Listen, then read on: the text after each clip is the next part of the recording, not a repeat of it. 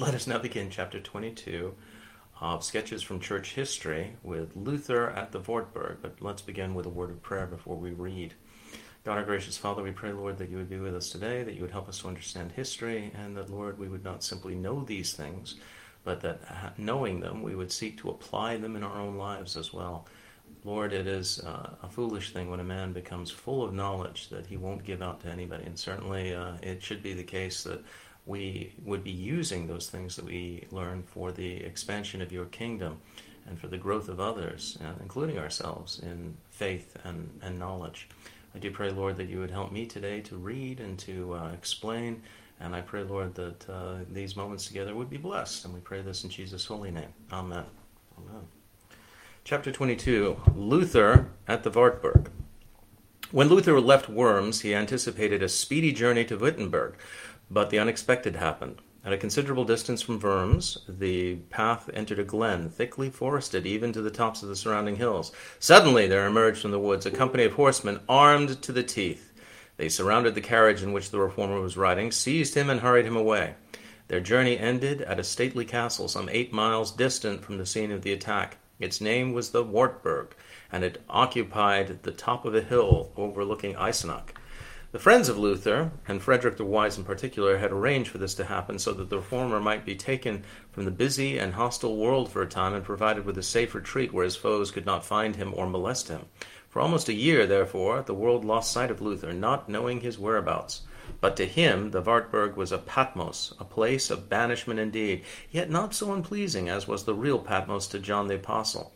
He was to remain in hiding until the storm had somewhat abated. He was dressed in the garb of a knight, and was addressed as Squire George, and having grown a beard and with a sword in his belt, was left to his own sweet will. Actually, in the German, it's Junker, spelled Junker in English. So he was Junker George. Anyway, now how was he to spend his time? Mainly in the study of the Scriptures, but in addition in the work of translating them into the German tongue.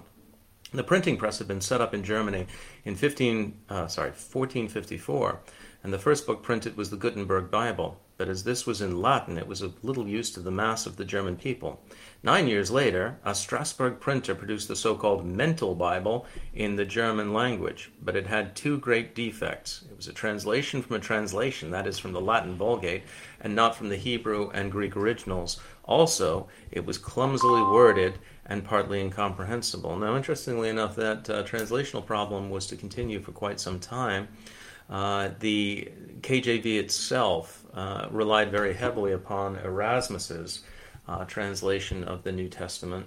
And unfortunately, one of the things that Erasmus did in order to, for instance, to backfill the missing portions of Revelation that he had, because you need to understand that it was very difficult to get complete copies of the New Testament in the original Greek at the time of the Reformation. Later on, other manuscripts would be found that would provide us with complete copies of the Greek New Testament. But what Erasmus and others had to do in their translation was they had to do the same kind of backwards translation we heard about. They used to go from the Vulgate, the copies that Jerome had when he created the Vulgate Bible, to the Greek. So he would translate from Latin to Greek, and then other translators would come in and translate it like Luther did into the German language, or translate it as men like Tyndale did into English. It was not a great system. But please rest assured, the copies of the Bible that you have today are based upon Greek manuscripts, are based on not copies of copies or translations of translations. In one sense, they are copies of copies because we don't have the original autograph, the original manuscripts, but they are not translations of translations. They're translations of the original Greek. So, moving back to the text, Luther was ideally qualified for the work of translation. He had given close attention to Hebrew and Greek for a number of years, and he was supremely gifted in the use of his own German language. It was said of him that no one wrote or spoke the German language as well as he. At this point, the Greek New Testament, edited by Erasmus in 1516, proved immensely useful. Working at a tremendous pace, Luther completed the first draft of the German New Testament in 11 weeks, and with the help of Melanchthon, he gave it a thorough revision. By 1522, it was on sale in German shops for a sum equivalent to the week's wage of a carpenter or similar workman. and it sold at lightning speed. Next came the translation of the Old Testament, which was published in parts and completed by 1534. Luther, having been helped by his friends Bugenhagen, Cruciger, and Justus Jonas, as well as Melanchthon. In the seclusion of the Wartburg, Luther was able to take a little recreation occasionally. During some of his walks he used to look for strawberries, and on occasion he found his heart troubled by the suffering of hares and partridges which were being hunted.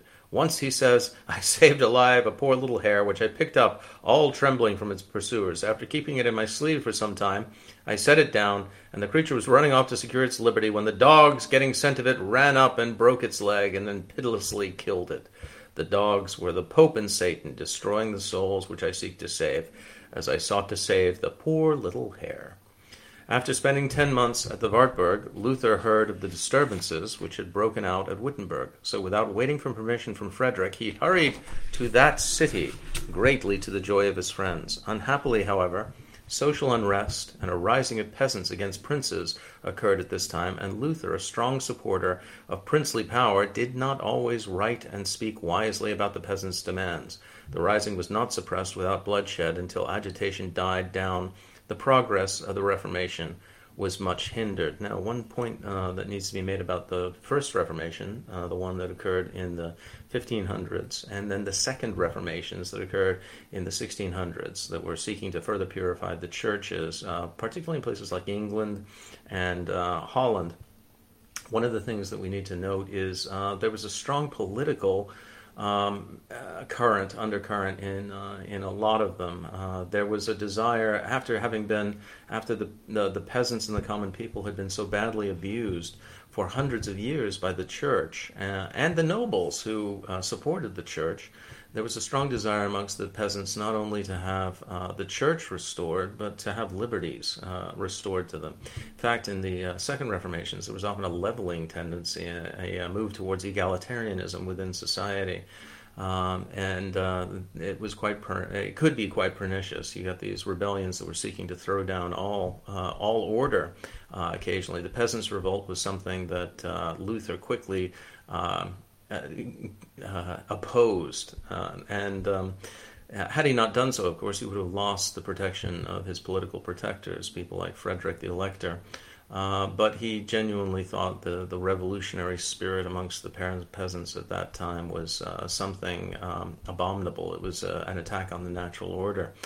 He came in for a lot of criticism. A lot of the people who had initially followed him turned against him because of that. Many of them went off after the Anabaptists, who were much more amenable to massive political change and so on. So you need to understand that within the Reformation, there was also there were strong political undercurrents that were occurring within European society in places like Germany and Holland and France and England and so on at this point. But that these were not primarily political movements. It wasn't that they wanted a reformation of the church for political reasons. They wanted a reformation of the church primarily for theological reasons, but they did also want to stop sending, for instance, their money from Germany to Italy to build giant basilicas for rich popes. The average poor German peasant saw what kind of a ridiculous imposition this was, and how, once again, the money changers were in the church and were opposing the true faith. In any event, let's get back to our reading. In 1525, Luther believed that the time had come for him to marry. His choice of wife fell upon an escaped nun, Catherine von Bora, and his subsequent home and family life gave him much joy. It was a special joy to Luther that at the marriage ceremony his parents, Hans and Greta Luther, were present, and particularly because they believed the truths which God had used their son to proclaim so loudly and effectively. Sometimes the reformer called his wife his dear rib, in allusion to Genesis 2:21. Luther himself was generous almost to a fault, but his wife seems to have exercised a restraining influence upon him in domestic matters, such as Melanchthon did in more public matters. Catherine even set to work rearing pigs and making a small fish pond, all for the good of her household. By means of his numerous publications, Luther might have become rich, for there was always a ready market for his books through northern and western Europe, but the reformer did not look for his reward in gold. He received but a meager salary and was very liberal, often giving away more than he could well afford to the cause of the Reformation and to the poor, so that he often lacked money to buy ordinary necessities for his family. But Catherine and he were supremely happy in each other. In his will, he described her as his pious, faithful, and devoted wife, always loving, worthy, and beautiful. She cared for his health and his general well-being. Melanchthon tells us that to his knowledge, in earlier times, Luther's bed had not been made for a whole year. He was too busy to make it, and was mildewed with perspiration. I was tired out, said Luther, and worked myself nearly to death, so that I fell into bed and knew nothing about it. Catherine must have come to him as a domestic reformer. Incidentally, I can't remember whether Houghton discusses it. I don't think he does. But if you read some of Luther's biographies, you'll see that he was shambolic when it came to management of his money. And after he died, there was really not sufficient provision made for his wife, if there is, and children. One of the things that we need to remember as pastors is to make sure that our physical dispositions are so set that when we die, we may not be here on earth, I hope we are not, to make fortunes for ourselves. Nobody should be the Joel Osteen of their own particular church, raking in money for obvious self-gratification, making the church into a purse for one's own use, and thus becoming a wolf in the midst of God's sheepfold. But at the same time, reasonable provision must be made for your children and your wife, or your departure comes at a point you know not. You may make a sudden departure in the middle of the year, and you don't want to leave your family in a state where they are thrown into a situation where they are suddenly utterly dependent upon the charitable giving of others. Now, we know that the church will always provide for widows and orphans. Perish the thought that they would not. That should be one of our first desires, that we would provide for people. But a good provider, a good husband, wants to see that his children are at least basically provided for, that they have the competencies, as the Puritans might put it, of this life set aside for them, that they would be able to have money for food and housing and schooling. Unfortunately, Luther, in his zeal as a reformer and his desire, also he had one of the things that most American Christians don't know is he had a very apocalyptic worldview. He certainly felt that the time that he was living in were the last days, and that the church couldn't possibly continue on for much longer, or the world couldn't continue on for much longer in its current state. It had become so degenerate. The attacks on true religion were so fierce. It must be the last days, and that the Lord's return was imminent. We don't want to get into that apocalyptic worldview. Obviously, the church has had to continue on for nigh on 500 years after the death of Luther, so we must remember to continue to prepare for the future, even after we're gone. Luther remained a busy man to the end of his days. It is indeed marvelous how much he wrote in the space of 25 years. To transcribe his works would take a rapid writer an average lifetime if he worked at the rate of 10 hours a day. It is a striking fact that many of Luther's writings have been translated into English and can be purchased in an American edition at the present day in 55 volumes. His best-known books are his large and small catechisms. Both treat of Christian doctrines as he found it in the Scriptures. The first was written for ministers and teachers of the Word, that is, the second for students in school and at home. So the large was written for ministers and teachers, the small for students. And the same, incidentally, pattern is followed by the larger and shorter catechism. The larger catechism was written specifically for adults and for the church, whereas the shorter catechism, which most people find very difficult to memorize, was actually written for children. Anybody who believes that we are getting smarter as the ages progress should consider that the shorter catechism was written for kids, and we had to dumb it down to the kids' catechism level, and even that most kids will not be able to memorize these days.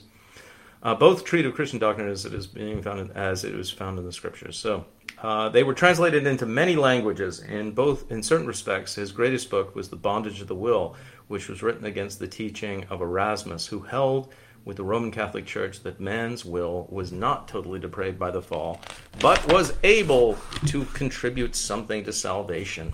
In his book, Luther uses an illustration taken from the writings of Augustine. Man's will is like a beast standing between two riders. If God rides, it wills and goes where God wills. If Satan rides, it wills and goes where Satan wills. Nor may it choose to which rider it will run or which it will seek, but the riders themselves fight to decide who shall have and hold it. Luther was also a musician and a poet. One of his hymns has already been quoted. It has been called the Battle Song of the Reformation. A safe stronghold, our God is still, or in another translation, a mighty fortress is our God. Luther died in the year 1546 in Eisleben, the city in which he was born. Incidentally, just a little mnemonic device. If you want to remember when the two great reformers, Luther and Calvin, died, you just have to remember Luther's death date, 1546, and just reverse the two last numbers. Calvin died in 1564. So there you go. Luther died in the year 1546 in Eisleben, the year in which he was born. He had returned to Eisleben because two brothers, the Counts of Mansfield, had asked him to arbitrate for them in their family difficulties. He had the great satisfaction of seeing the Counts reconciled. Although he suffered much pain from ill health during the last few years of his life, his final illness was of short duration. He fervently prayed at intervals and exclaimed 3 times in quick succession, "Father, into thy hands I commit my spirit, for thou hast redeemed me, thou God of truth." Then Justus Jonas, one of his trusted friends and fellow workers, asked him whether he remained determined to stand fast in Christ and in the doctrine which he preached, to which he gave a distinct yes in reply. He was buried in the castle church at Wittenberg, on the door of which, 29 years before, he had nailed his famous 95 Theses. In the summer of the following year, the Emperor Charles V stood at Luther's grave. One of his captains, standing by his side, asked him whether it would not be fitting for the bones of the arch-heretic to be burned. But Charles replied, "I make war upon the living, not upon the dead. Let this man rest until the day of resurrection and of judgment." Well,